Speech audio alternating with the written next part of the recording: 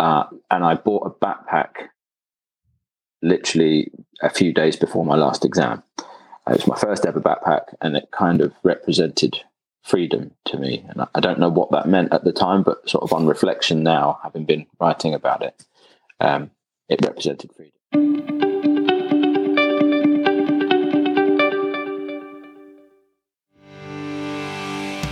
Hello and welcome to the Helping Organisations Thrive podcast.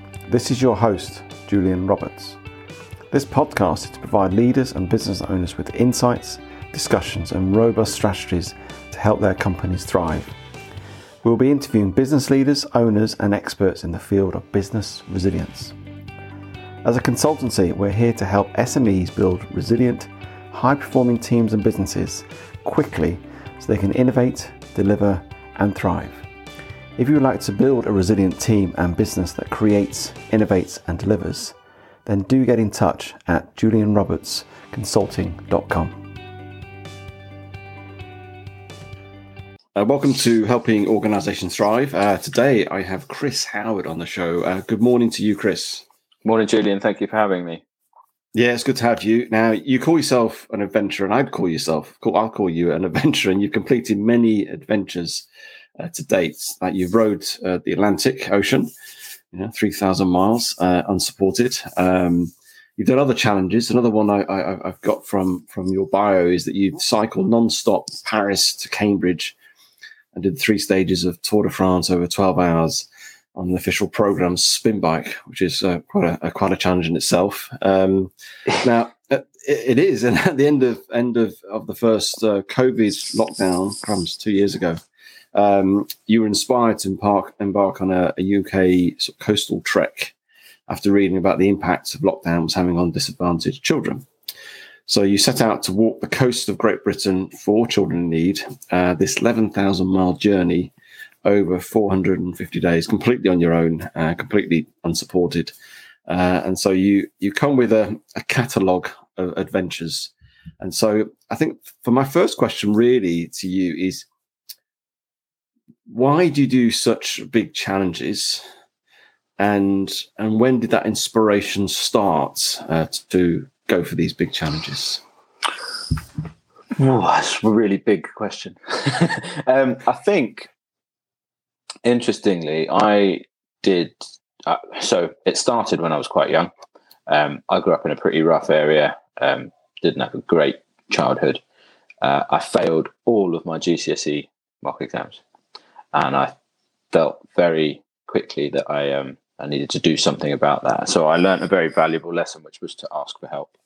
And I did. And 3 specific teachers that I'm still in touch with some 25, 30 years later were really key and pivotal in me actually getting enough exams to get into the 6th form.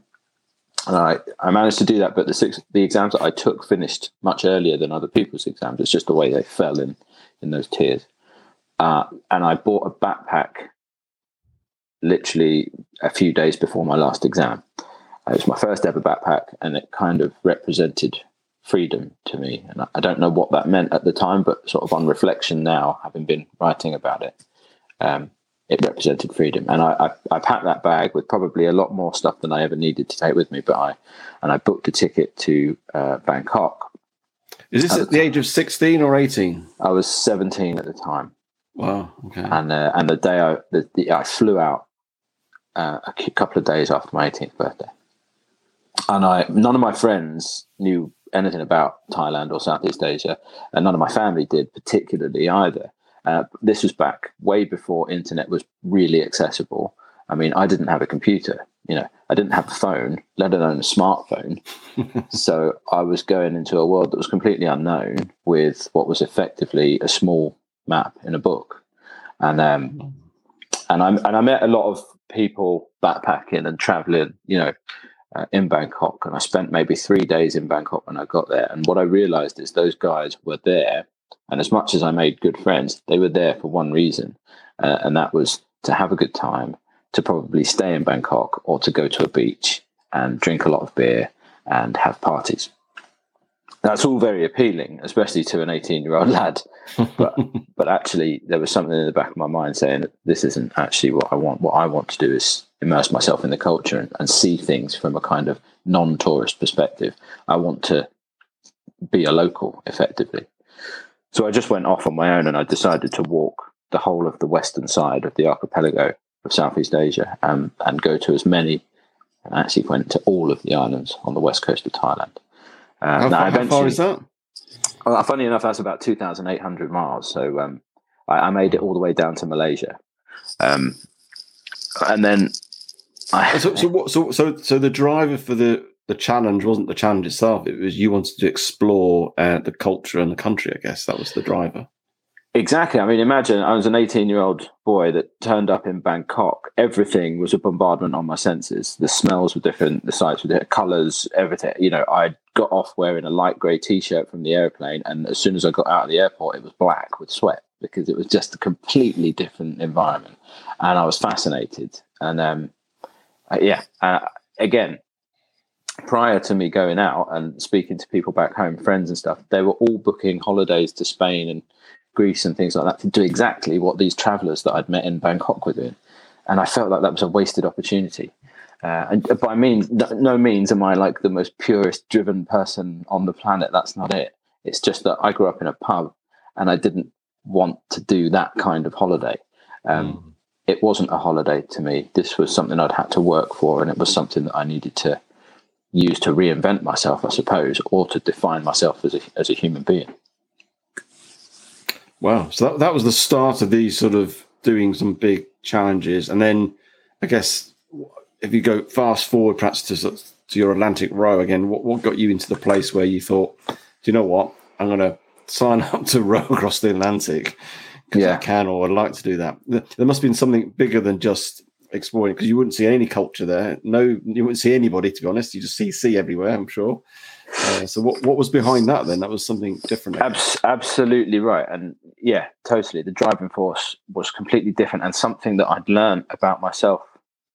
You know, it was a good 10 years later or 8 years later that I rode the Atlantic. So I'd done lots of other things, but I'd done everything right in terms of societal value and in terms of what I was being told I should do. You know, I'd managed to get into university. I got my degree, and then after my degree, I got a job, and I got a car, and I got a better job. And then that whole ordinary life trajectory was set there. And I had that epiphany moment, which sounds kind of corny talking about it that way, but I stood up in the office one day and I looked around at all the people exactly the same as me. There must have been 50 people in this open plan office. Some of them had been there 30 years already. And I thought, this is not my life. This is not where I want to be or who I want to be. I'd already been halfway around the world doing other things, and I'd already done a lot of endurance events and things. And I just felt like I shouldn't be doing this every day. I should have been doing that every day and doing this a little part in the day just to get to doing those other things, you know. So I immediately went into my boss's office and said, look, I'm not happy. I'm going to go home and think about things over the weekend, but on Monday I'd like to have a proper chat. And I think that worried him straight away, but he was very supportive, and he said, take the weekend, think about what you need to think about, come in, we'll have a talk. Let me know what you're thinking. I went home that night. It was a Friday, and I spoke to my girlfriend at the time, who I was living with and who I'd not long moved in with. And I told her how I was feeling, and I felt bad because we'd just moved into a house together. We'd split all the bills and everything, you know, and I didn't want to tell her I'm going to walk out of my job and leave it all on you. That wasn't what I wanted to do, but I wanted to be honest with her. And she said, well, look, you've done all these things in life, and whenever you've been unhappy, you've changed it. So don't think that you can't now. And at the same time, my best friend had come up to stay with us because he'd 2 weeks before, been medically discharged from the RAF regiment. We'd known each other for years. We'd become really good friends. We'd done a lot of cycling and running together and things like that. And I said, come up and stay with us. He'd been in a bit of a downward slump and didn't know what to do with himself. So I told him as well that night when he arrived, and he said, yeah, well, maybe we should think about doing something then, because I can't stay in this situation. So I said, great, the following day, we took my girlfriend and her younger sister, whose 18th birthday it was, up to Grantchester Meadows for a picnic. And I don't know if you know, we live in Cambridge, so we have punts on the river, and they'd never done that. So we took them on the punts and we moored up against the banks of Grantchester, and we had this picnic. And it was great. Perfect, sunny, idyllic afternoon. And I turned to Tom and I said, how do you fancy rowing the Atlantic? And he immediately, and I knew that he'd been a rower at university. I'd never rowed in my life. So where did that come from for you? That seems a random thought. It probably wasn't a random thought, but where did that row the Atlantic? He the night before he'd said to me, "Oh, well, maybe we could do some more cycling in Europe or cycle over to France again or something like that." And I just sort of thought, well, we've done that. And I guess somewhere in the back of my mind that night when I was lying in bed, I was just thinking about the darkness and lying there and what it would be like to be on an ocean or floating, you know. And I don't really feel like it was something that I wanted to do all my life. I didn't think it was something that I'd ever thought about really.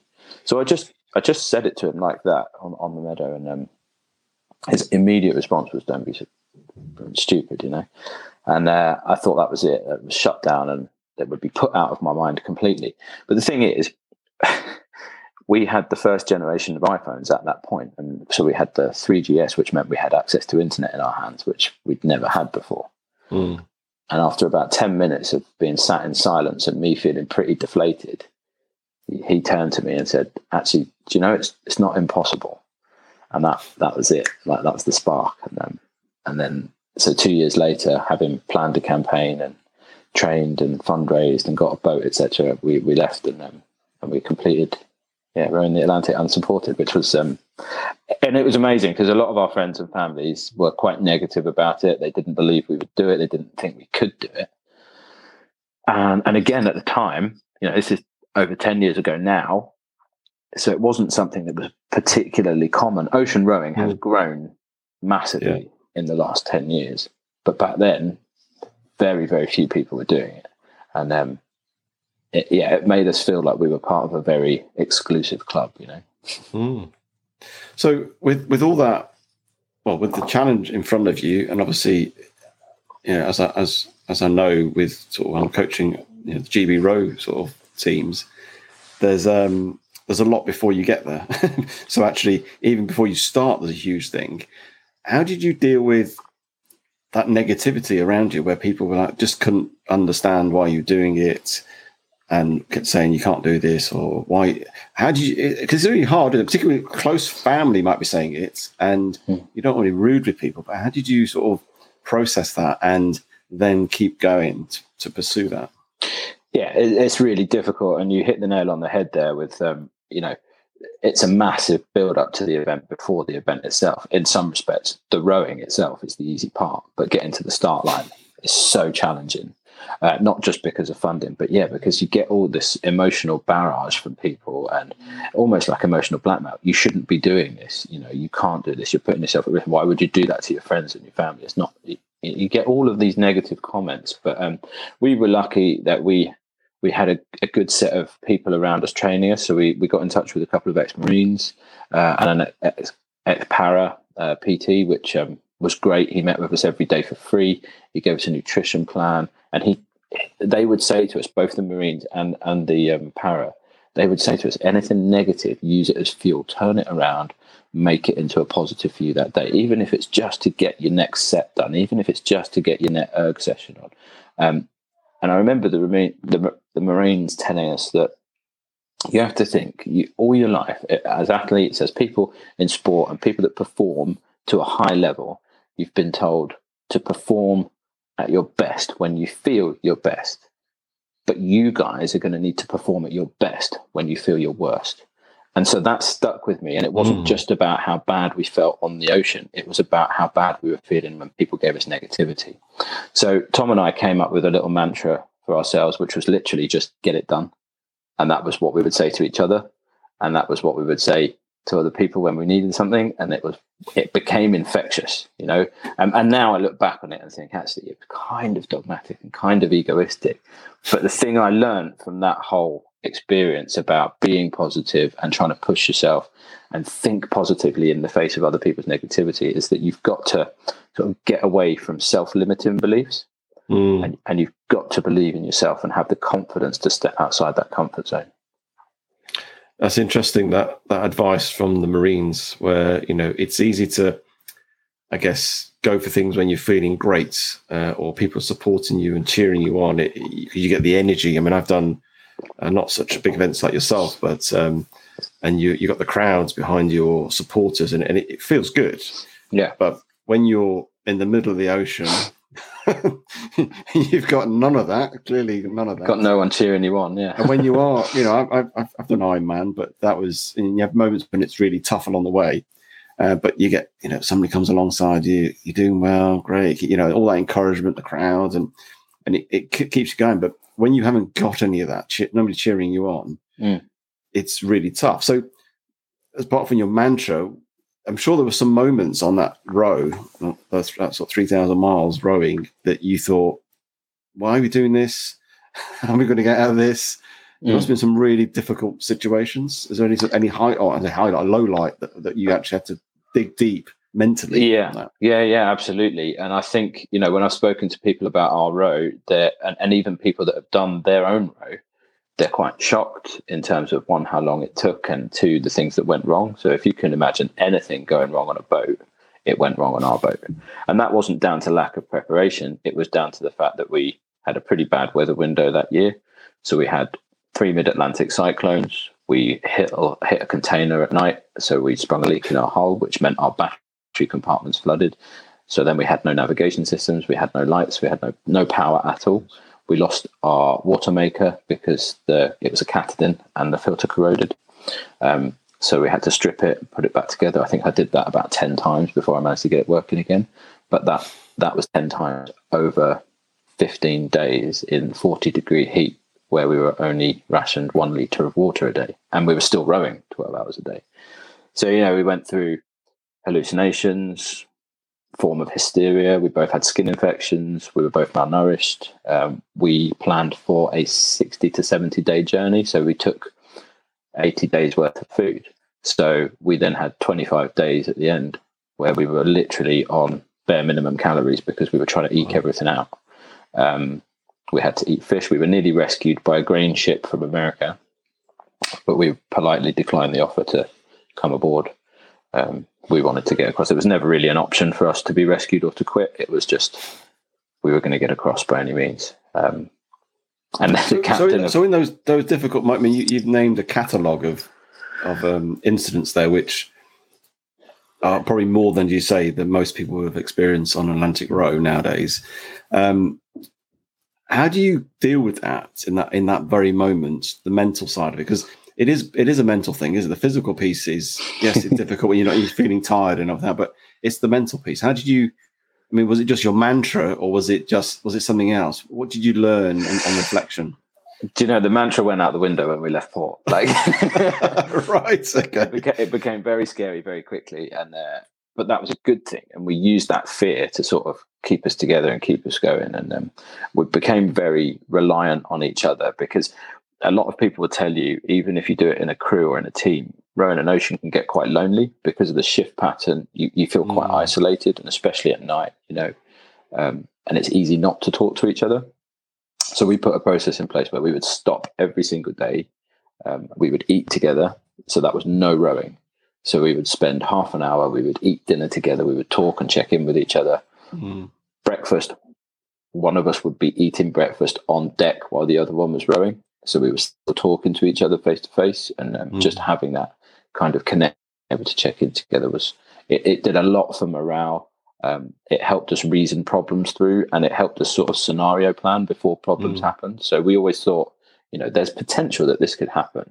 What do we do in the event that, say, the water maker broke? So we'd learn everything we could learn about that water maker before we even left. And okay, that's probably a bit obsessive, but in our particular case, it was the right thing to have done. So there's an element of, if you're prepared and you've got those kind of daily acts of self-discipline, I call them.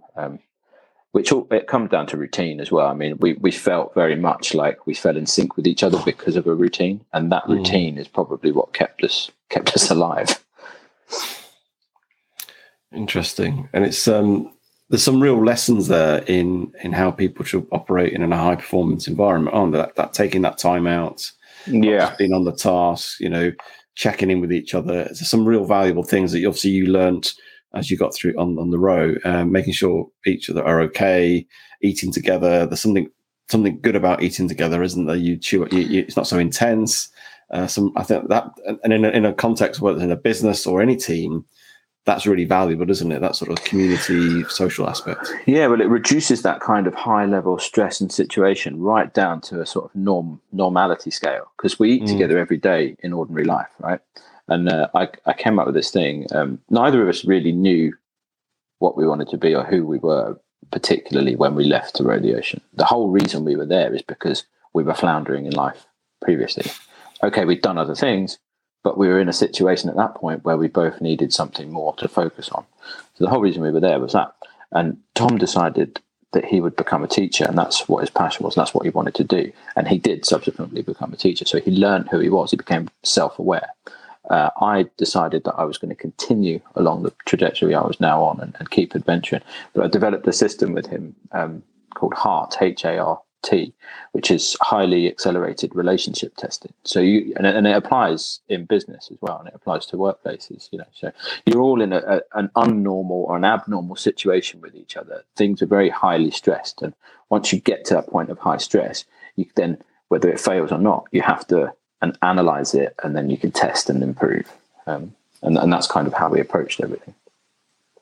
Interesting. And so I was going to ask, was it the row that you started to really understand who you were and what you were about? So I think I had the kind of basis of who I was, but things had got in the way and clouded that over the years, because you get involved in a job, and you get a career, and you get family, or you get more heavily involved relationships and things like that, and finances when you grow up become a big thing, and your moral obligations to the world are slightly different to they were when you're an 18-year-old running around in different countries. But I definitely believe we both discovered who we are and who we were meant to be on that row. The last, I think, 5 or 6 minutes of our satellite phone package when we reached Barbados, I used to ring my now father-in-law and tell him I was going to marry his daughter in Barbados straight away, having never particularly wanted a family of my own, and said, I know who I am, and I know who I want to be. I want to be a dad. I want a family. We now have 3 daughters, and then yeah. I presume he said yes and was okay with all that, I guess. Well, that was the thing. You see, I didn't ask him; I told him, and that was what I knew as well. So I didn't need to ask him. I just knew that I was going to marry him. So, how would you describe yourself, as in who you are, based on all you've learned over the last number of years? I don't know. It's really difficult, because you said at the beginning, I described myself as an adventurer. The reality is I don't like that term, and other people call me a British adventurer, but I think I'm a daddy first. We had to use 3 words for our new crew for the GB row to describe ourselves, and I think that was probably a good way to do it. I couldn't think of anything for ages, but I think mine was something like relentlessly attempting humility, and that is me fundamentally. Is I'm always trying to help other people first, and I am calm, and I try to see, because I'm also very aware of how negative my thoughts can be, and how quickly things can spiral down. So I try to always be quite positive and find the good in things, and I try to be quite curious about stuff, rather than judgmental, because I find a lot of people, and especially in the past when I've told people I'm going to do this now, the first thing you get is judgment, not curiosity. And so I try to be the other way. Well, really, you don't get curiosity.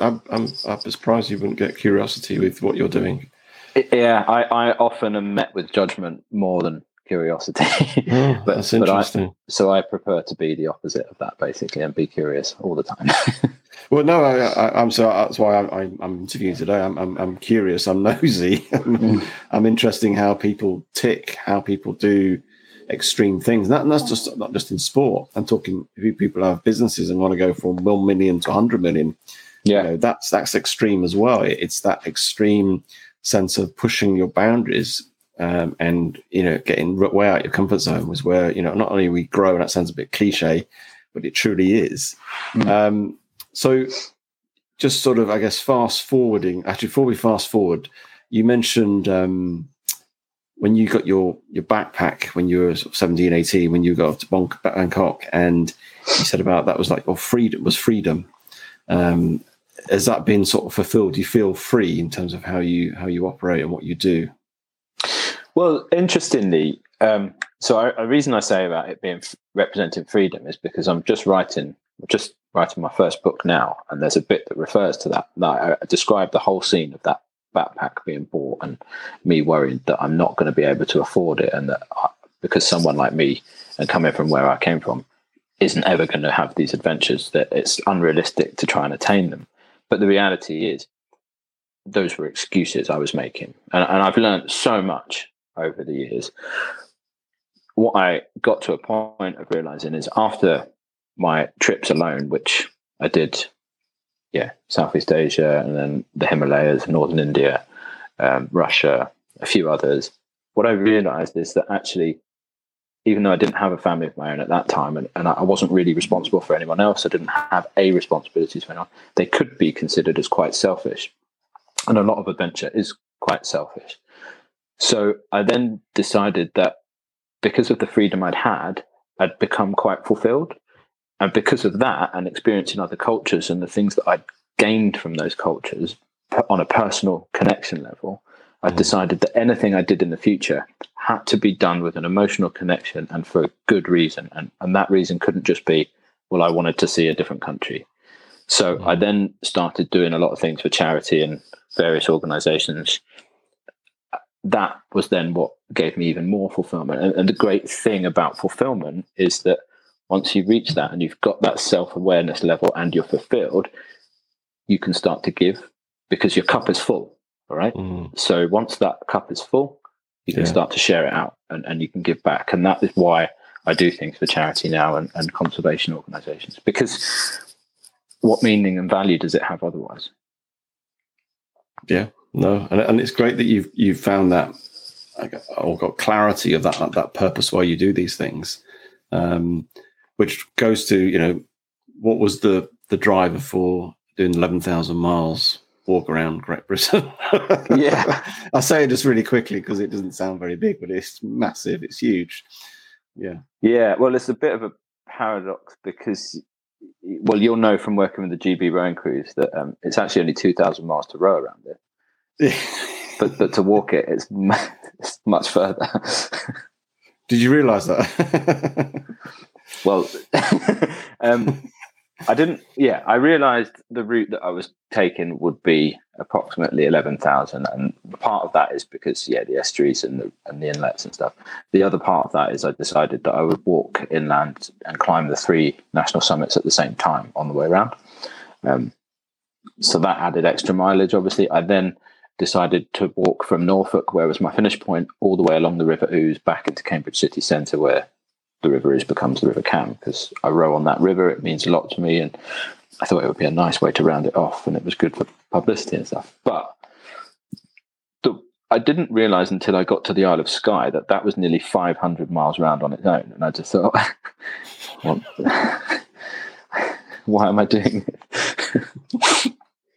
So what was the I guess the driver that got you to put some boots on one day and literally pack a pack, and then off you go? Well, it was this kind of moment of perfection in my kitchen, looking out the back door at my children running around in the sun and playing, and my wife was making dough for bread at the same time. So I couldn't imagine a more perfect family scene. And I could smell the dough being made. It was a beautiful summer's day, And it was just coming through that almost to the end of lockdown, that first lockdown period. And the whole way through that period, I was watching my children and doing the home learning with them and playing with them. And I felt like we got closer as a family, even though we've always been close. I felt like we did so much more together because we just had time.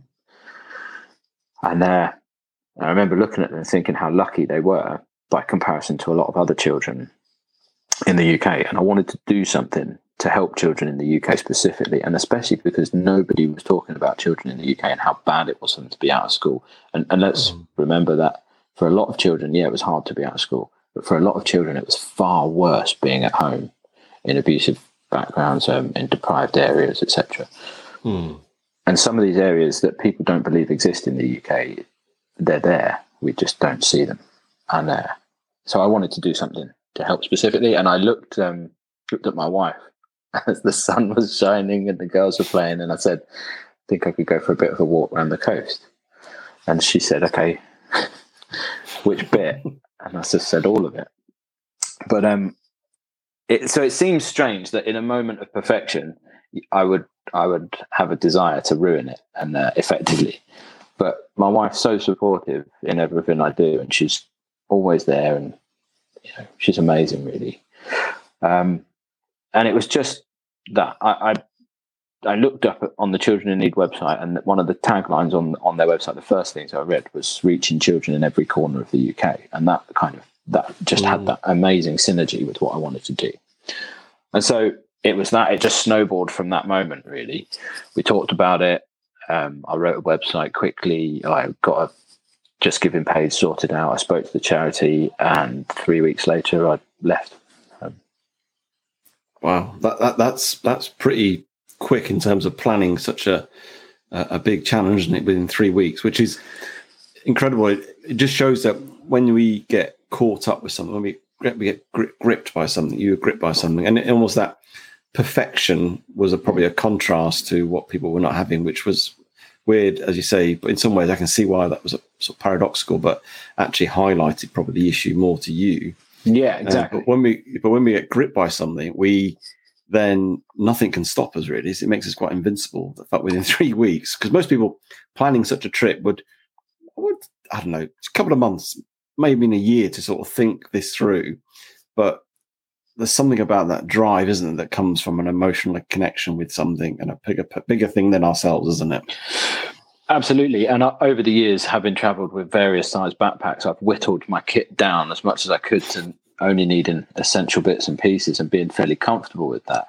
And, my wife made a really good point of you could take a year to plan this, but from experience you've had before, that gives people a bigger scope of time to be negative about it. You will convince yourself that you actually don't want to do it. And then she said, what will you regret? And one of the things I talk about with other companies and in talks that I give is this phrase: the excuses we make today become the regrets that we end at the end of our life. And as soon as she said it, what will you regret about it if you don't do it? And I was like, well, that's it, isn't it? I will regret not doing it. Now I've had the idea, I have to do it. And so not taking that time and just having that 3 week period of okay, I've spoken to the children, I've spoken to my wife, the extended family know this is what's happening. There's a press release. I'm going. Because it meant I had to get on with it. And it meant that once I'd left, there was no turning back. I just had to move and adapt on the way and get going. And also that hopefully meant that momentum built steadily along the way, rather than me trying to drum up a load of support and it being a journey that wasn't sort of founded in a purity of me just going, I'll go for a walk. This is what's going to happen. Hopefully I'll raise some money. Whereas if I drummed up all the press attention straight away and had everything ready and raised loads of money, and people were expecting me to come through their areas, it may have been a wholly different experience. And I didn't want to ask anybody for help. That was one of my rules. If it was offered, I might accept, but I didn't want to ask for help. And that was a way of me kind of gauging an element of human kindness, I guess, and whether it was still there, given that we were so socially disconnected. And when you set out on that first day, was there any sense of, I say, fear or sense of, I'm not too sure if I'm going to complete this? or was there a? Because it's quite a big task, isn't it? And even if you walk round to Land's End, which I don't know how many miles that would be, but that's still quite a big challenge in itself. Yeah, absolutely. So frustratingly, at the end of the first day, I almost had to. I cried myself to sleep in my tent because I thought I was going to have to stop the walk straight away. I injured my knee, and it was playing on an existing running injury that I thought was healed enough for me to walk. But of course, I left literally as soon as the first restrictions were lifted. And so we were pretty good about everything. We were allowed out, once a day for an hour a day exercise or something. I'd gone from rowing 4 or 5 times a week, running 4 or 5 times a week, and being in the gym as well, to maybe walking for an hour a day with the kids. And so thinking my knee was fine, and then suddenly walking 28 miles with a backpack full of kit, I fell off a bit of hard ground in a field, and I just jarred my leg, and it was so painful. And it lasted, it was really, really bad. I just was on a cocktail of ibuprofen and paracetamol for the next 3 or 4 weeks. The very few family members that I did tell all said, go and see a doctor. We'll organise it in an area that you get into. Just go and see a GP. You've got to address this. And they, in hindsight, they're probably right. But I knew going to a doctor would mean they would just say, stop walking. And that wasn't an option. So I ended up stopping taking the painkillers because I knew how bad it would be for my kidneys if I didn't. And for hydration purposes, I bought a strap to stabilize my knee during the day. And at night, that strap wasn't quite working. So I don't know if you think about when you lie on your back, and I do lie on my back at night, and you put your feet out, they naturally do that or that. And just my feet doing that was putting enough pressure on my knee to cause me to be in agony and not getting any sleep. So I ended up strapping my leg to my backpack to stabilize it in the night. And so if anybody attacked me in the night or came along, I wouldn't have been able to run away because I had a bag strapped to me. But I did that, and I switched my boots out for a minimum boot, which were lighter weight, and they had a good degree of flexibility in the sole. Sure enough, within a few weeks, the pain had subsided, and then a few weeks later, my knee was getting stronger. Then I got into some hilly areas, and I knew this would be the test, and if I had to stop, I'd have to stop. But it was fine. I got to the South Downs Way. I completed all of that without the strap, and then I would alternate the strap and not the strap every other day, just so that I was, giving it a bit of a break here. So I effectively fixed my own knee. It's interesting. You just said a minute ago that actually stopping wasn't an option. No. And where's that come from? That sort of belligerent grit, determination. I think that probably came from the Atlantic, because you kind of stop, you're dead. There's no, once you get so far in, there's no point of rescue. Once you get so far in, you might as well keep going. There's no turning back. It's senseless. So, and it's that you've got to know if there is a point where you think, oh, actually, this is too dangerous to carry on. But I've never been in that situation. I've always pushed on, and I've always pushed to a point where I've succeeded. So maybe that's luck, maybe that's foolhardiness and just being bloody minded. I don't know. But I think if you set out to do something, then you need to do it. You don't stop. When does it come to a point when you do stop? Because obviously, when we are pushing the boundaries of ourselves or of humankind, there's an element of sometimes failure happens, doesn't it? Because you're there first, or you're doing something slightly differently. And as long as we reframe failure as feedback and learn from it. So for you, what's that point when you think, where's the wisdom or moment comes in this, I've got to stop here? Have you not reached that point yet?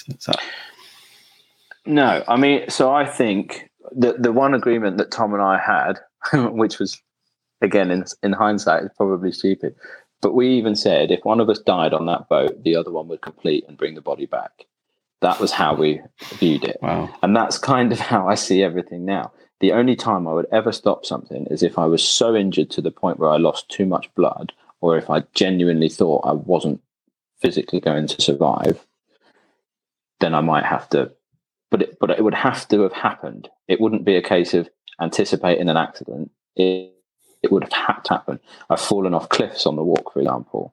I hit my head. There's blood all over a rock. I cut my hands. I slipped off a few other things. I fell into some water and had to swim around to a bay.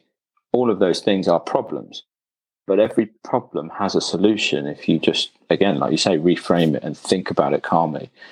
If you panic, that's when things generally go wrong. I mean, I had a pretty hairy experience in Cape Wrath and I got hypothermia, but there was no point of rescue. There was a storm. I was 2 days walk from civilization in any direction.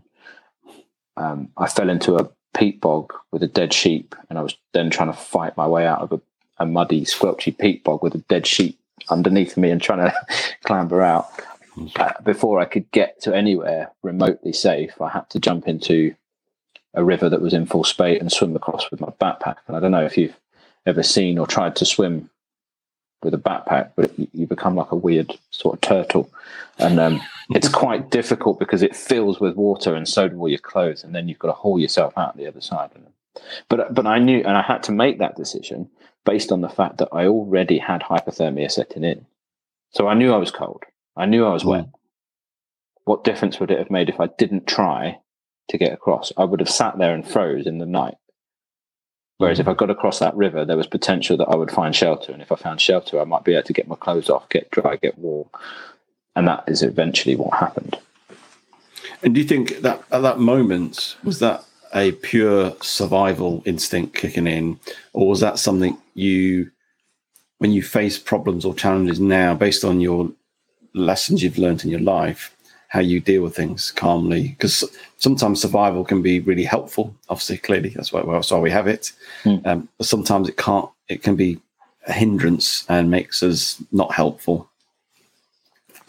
I think there's an element of both survival and an element of kind of calm scenario planning. The whole of that day, I had been faced with pretty hairy situations, big problems.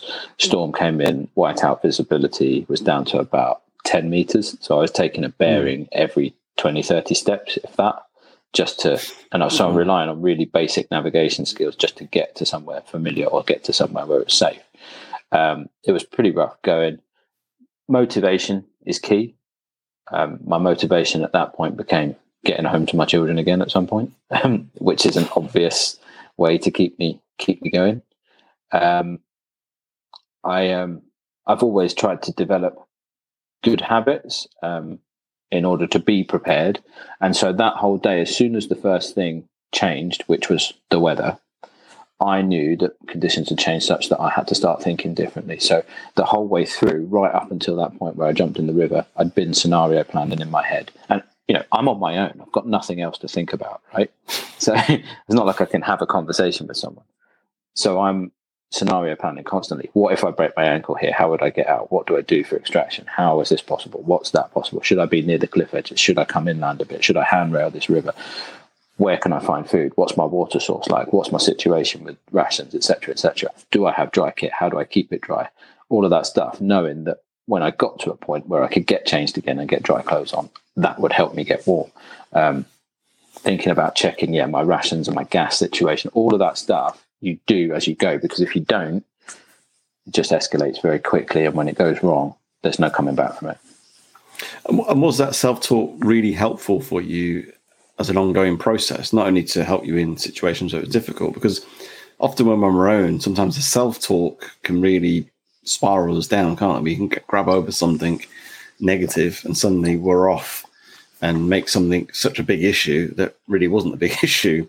How did you manage and cope with that? Because obviously you were on your own a lot. I'm sure you met people on the way, but most of the time you were on your own. Yeah. It's always really hard. And I talk about this because I coach rowing as well. And I talk about this with guys in the boat and women that I coach. Self-talk, even in a boat, is really important, or in a race, in any kind of sporting environment, and probably even in business, because it's a way of you processing not just the things that have happened, but the things that are going to happen. So I always think taking action is key, and doing it sooner rather than later. in business especially, there are people that don't take action for a long time, and suddenly you get this scope creep in a project. It might not just be scope creep; it might be financial creep. But suddenly, company's bankrupt, right? Or you've got to lose staff because you haven't taken action when you needed to, and it should have been done right at the beginning when you noticed there was a problem. There's also an element of measuring risk and understanding what needs to be done and when, and that feeds into taking action. And I always like to look at the whole picture. So it's all well and good. One of my favorite phrases is you can't eat an elephant whole, right? Well, you can't eat an elephant in one bite. So you break it up into chunks. Those chunks become big roadblocks in a project or in a race or in a walk around Britain. But deal with the big, hard rocks first. Get them out of the way. And then everything else that's small, you can just tick off as little positives. So that's a way of, just getting through anything, I think. What were your, when you reflect back, what were the big sort of stones in the road, as it were, going around that sort of 11,000 miles? There must have been some, you've just talked about, obviously, almost had hypothermia. I'm sure, was there other moments along the way where you thought, this is really tough, I'm not too sure I'm going to get through this or finish it? Yeah, well, some of the biggest blocks for me were actually nothing to do with the risk to health and my own physical well-being. It was more risk to my mental well-being, risk to my relationships with my family, the negativity that I'd had from friends and family up to that point as well, and on the way around. The excuses, the ordinary things in life that generally matter to us, finance, bills, home, money, children, wife, etc. All of those things, whilst they're important to us, they can end up becoming excuses for you not doing something. And the reality is, if I had the support of my wife and I had the support of my children, nothing else counted. And that was enough for me to keep going. But a lot of the time, hearing the negative thoughts, and like you said before, they go around in your head, and that self-talk can become very negative. I struggled in the beginning, quite early on, not just with my knee, but I had this flooding memory, having been on my own for quite a while, and I got through Norfolk into Suffolk, and I was in a forest.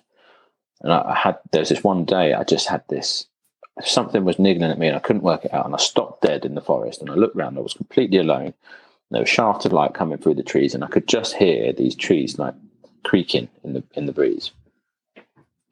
That was how isolated and lonely I felt. I could hear the creaking in the trees, right?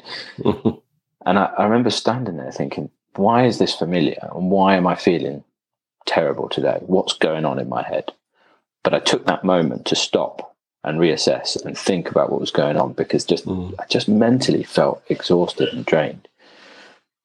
And what I'd realized is there was a memory of my granddad that was just niggling away at me somewhere. And it was to do with the trees and the things I was seeing, because my granddad and my nan and granddad lived in Somerset in the middle of the countryside, and I used to spend my summers with them. And my granddad got very, very sick not long before I came home from the Atlantic. I then had a very limited amount of time to say my goodbyes to him. I don't know if I didn't deal with the grief properly at the time or something, but I was there being strong for other people, and I was there with him right to the end. I was really close to my granddad. And I just remember him teaching me about trees and about different fungus and things like that. And I was suddenly in this forest and I was immersed in it. And it was almost like he was there. And I'm not a spiritual person. It was almost like he was there beside me, talking to me about what I was walking through now. And so it became a metaphysical journey from that point. I started thinking more outside the box and addressing my well-being and my mental health, and thinking about the things in my past and in my history that were informing my today. And that became a fascination for me all the way through in the end. So I started writing blogs about it, which I'd never done before. And I feel like that's quite a vulnerable thing, is to write about how you feel, write about the things you're experiencing. And then suddenly I was getting really good feedback and interesting comments about what I was writing and how it was helping other people. that were either stuck at home or isolating or whatever, or in similar positions. And then I felt like I got some value. I was giving something back, and there was a meaning to what I was doing. I wasn't just out there selfishly walking around the country, So yeah, it was really, it completely switched from being this amazing endurance physical challenge to actually being a mental battle all the way around. But with that battle came a huge degree of almost enlightenment, I guess, because I learned a lot about myself again. Yeah, I think when you get yourself in those places of isolation, or even you might be not isolated physically, but isolated doing something on your own, that it's only down to you, that you start to learn more about yourself. But obviously, clearly had and I was going to talk about that your well-being, because obviously that's been quite a thing of the last couple of years. People's struggle with their own well-being, mental health. Yeah, it sounds like you had those battles, but almost you sharing those, obviously creating that vulnerability, not only probably helped you, but it sounds like it helps many other people as well along the way. Yeah, and it wasn't an intentional. It was a product that's come from the walk itself, which it's been a good thing and a benefit. I've got followers all over the world now that message me about their mental health, and it's lovely. It's really it's quite amazing, actually. Yeah, because we know that when we do something purposeful, it really does help us with our mental health. Something that's bigger than ourselves, isn't it? It pushes us on. And you were obviously doing something, for charity. You're doing it, as obviously a big challenge in who you are, but obviously came bigger than that, and you were obviously getting some reward back from the fact people were engaging with you on your journey of this sort of mental health as well. What surprised you along the way, as in whether the people you met, the situations, was anything that sort of surprised you that you weren't quite expecting along the way? Yeah, I mean, there were quite a few things. I suppose the biggest thing was the level of kindness I was shown and received in the end. I don't know if I'm naturally just a very cynical person, but I had so much kindness from people, from people meeting me on beaches with bags of fruit and bottles of water and stuff like that. And people leaving freshly baked cookies and sandwiches outside my tent. And oh, really? I mean, waking up to sort of food though. Yeah. It was amazing. Not every day, but I mean, it happened a lot, and way more than I expected. And even I would walk in and shops would give me stuff for free, or fill up my water for me, or a pub would offer to feed me. And I know that there was a benefit for them for that, because they look good on social media or local news or whatever. And I had like a filmmaker come out and meet me to make a film about me, because he was just so interested in my journey, and all sorts of amazing things. I had people tell me to come and stay in their caravan or on their driveway, or that they had an Airbnb attached to their house, or that when I got to Wales, further around the country or whatever, they had some relatives there on the beach, and perhaps I could stay with them. And it kind of like snowballed like that and became this amazing knock-on effect of people helping me up and down the coast. Really, it was quite incredible. Yeah, it was a massive shock to receive that level of kindness from people. In turn, though, I did have some negative experiences, but the good bits really outweighed those negatives. So it restored your faith in human nature. Again, yeah, I know it sounds a bit cheesy and stuff, but it really did restore my faith in humanity a bit. And in fact, the book I'm writing about the Walk of the Coast it's either subtitled or is going to be called A Journey into Human Kindness. That sounds a very apt title. And was it 450 days, the journey, wasn't it? Yeah, 450 consecutive marathons in the end. My goodness. And so if you were to do it again, what would you do differently, or you wouldn't change anything? Is there anything you do differently? I'd take a car. I'd get around a lot quicker. Yes. Yeah. No, I think I would do. I would take my family.